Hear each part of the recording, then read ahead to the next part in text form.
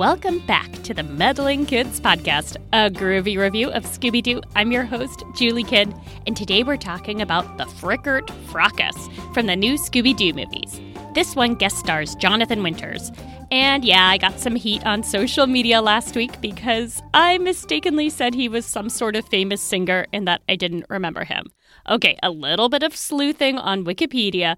Once I saw his face, I totally recognized him from the Mork and Mindy show and about 1,000 other things. He's a really famous comedian, guy who can do lots of cool impressions, etc. And I'm sure he has a lovely singing voice, but that's certainly not what he's known for.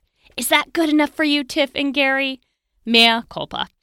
Anyway, the Mystery Machine is driving past farms as our episode starts. And it's a beautiful sunny day, and there's lots of fun country music. Very atypical for our Scooby-verse. Unfortunately, the Mystery Machine is low on gas, so they pull over and honk the horn for assistance at a fueling station. Jonathan Winters is the grease jockey. I don't know if grease jockey's the right name for the guy who fills up your tank, but let's go with it.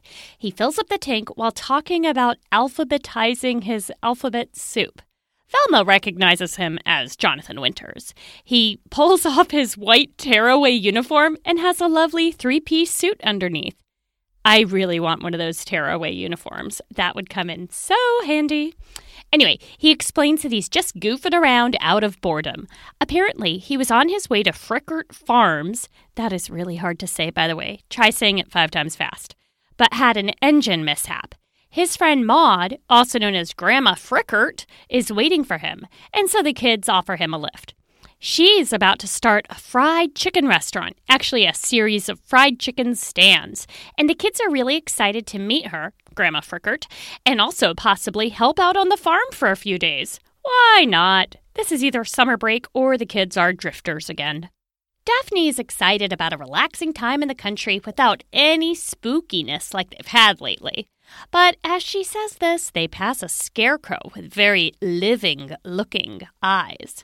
After the Mystery Machine goes by, the scarecrow kind of hops off the pole that was holding him up and walks out of frame. Maybe Dorothy was standing by to help. Ooh, I hope we see some awesome soft shoe dancing later, a la Wizard of Oz. They arrive at the farmhouse, and Winters talks about how much he loves the peacefulness of country life. Right then, a farmer runs by yelling at some noisy folks on a motorcycle and sidecar. Scooby and Shaggy hide. I guess motorcycles are triggers somehow.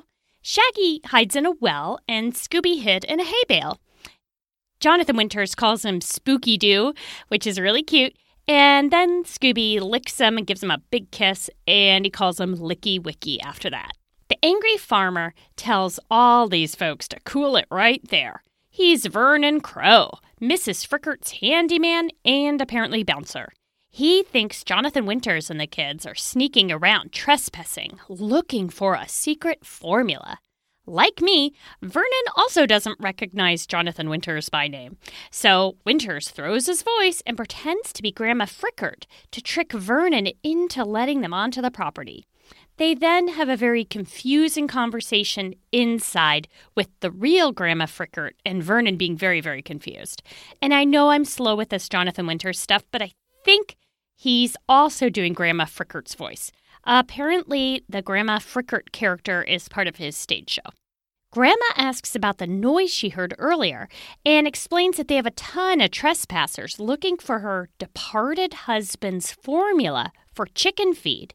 It's really special because it makes chickens into a giant size before you know it. Her husband hid the samples, and even she doesn't know where they are.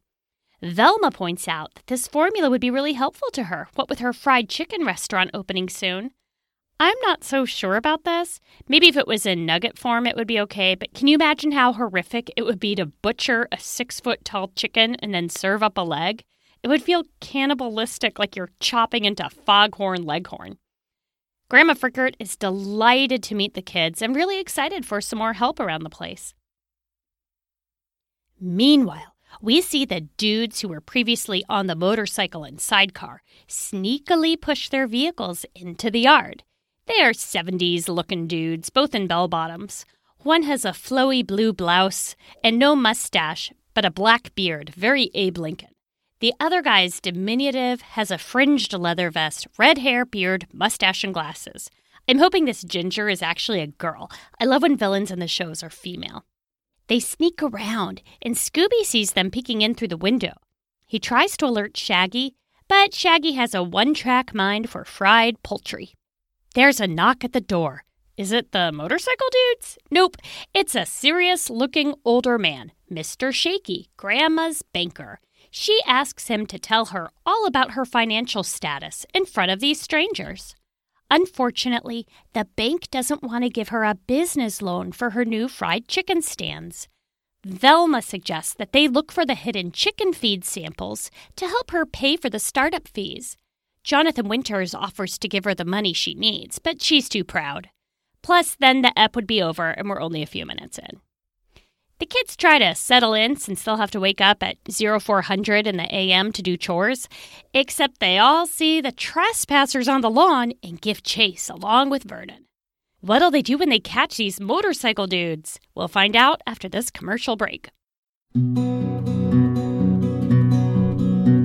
Well, my name's Kia. And my name's Les. We do a little podcast. And it's sure to impress. We talk about movies. And shows on TV. Overrated is what we say about originality. Well, you can find us on Twitter, Facebook, and Instagram. And a Squarespace website, notaboringsoup.com. Check out new episodes of Not a Boring Soup every Friday, y'all. Soup sucks, but our podcast doesn't. We're back from the commercial, and the kids have split up in pairs to search. And Grandma picks Fred quite flirtatiously. Velma and Daphne search through a field, with the creepy scarecrow watching and following them without their notice. Scooby and Shaggy and Jonathan Winters go to the mill and get spooked out by sounds in a bush. It turns out it was just Vernon. He's been busy whacking the bushes and asks them if they want to check out the mill or do some whacking with him. They elect to go to the mill. Good choice. Meanwhile, Mrs. Frickert checks out the scarecrow suspiciously, and she and Fred reunite with the girls. Mrs. Frickert tries to teach them the whippoorwill whistle, like... Okay, I can't do it. In the background, we see the scarecrow's cloth face making weird expressions. So, is this bad guy a mutant? How is the scarecrow's cloth face changing shape? Maybe the scarecrow is like an animatronic? They all start realizing that the scarecrow is moving somehow. It's not where they previously saw it. Now it's several yards away. Fred tells the girls to grab it, but the scarecrow zooms off with the girls, Fred, and Mrs. Frickert in hot pursuit.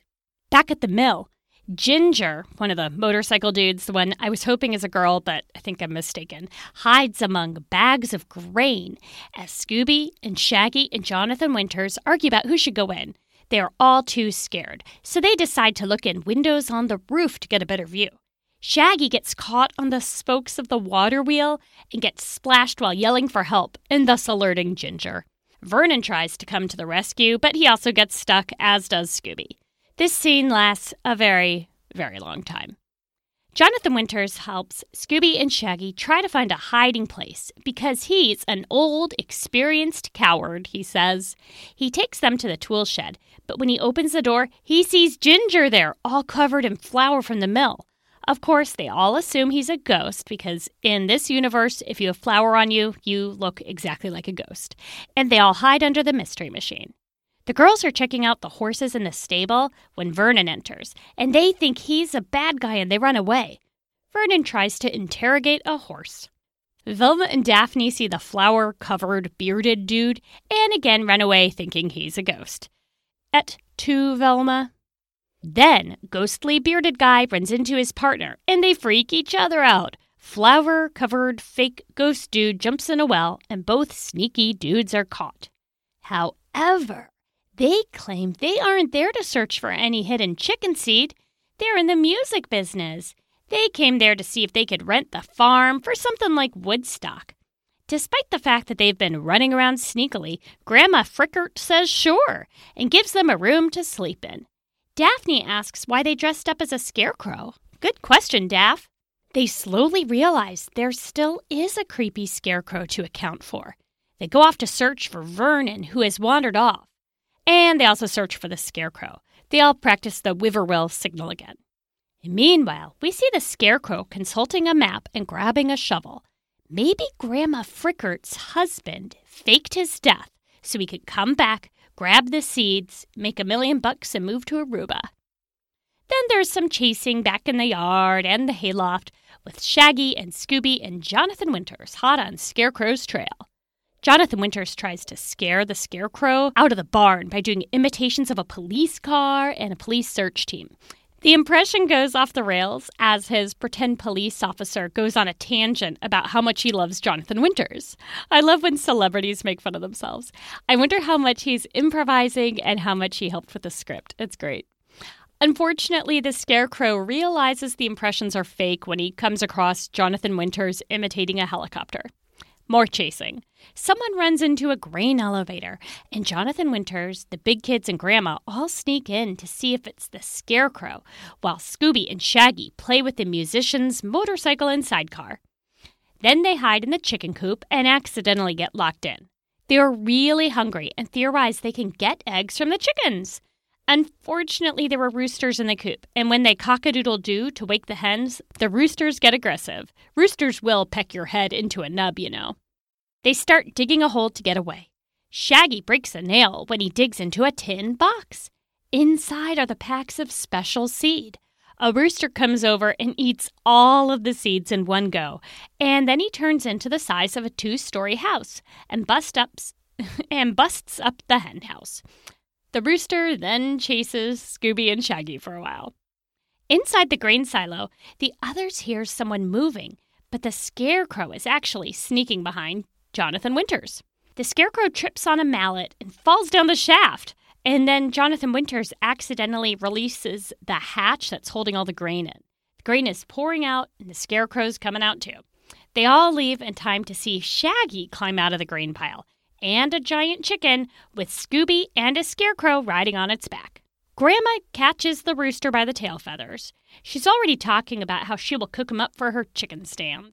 The rooster escapes, and the others get in the mystery machine, and Grandma and a hen go on the motorcycle. Jonathan Winters was hiding under the hen. It's a cartoon, just go with it. So now they're all on the trail except for Vernon.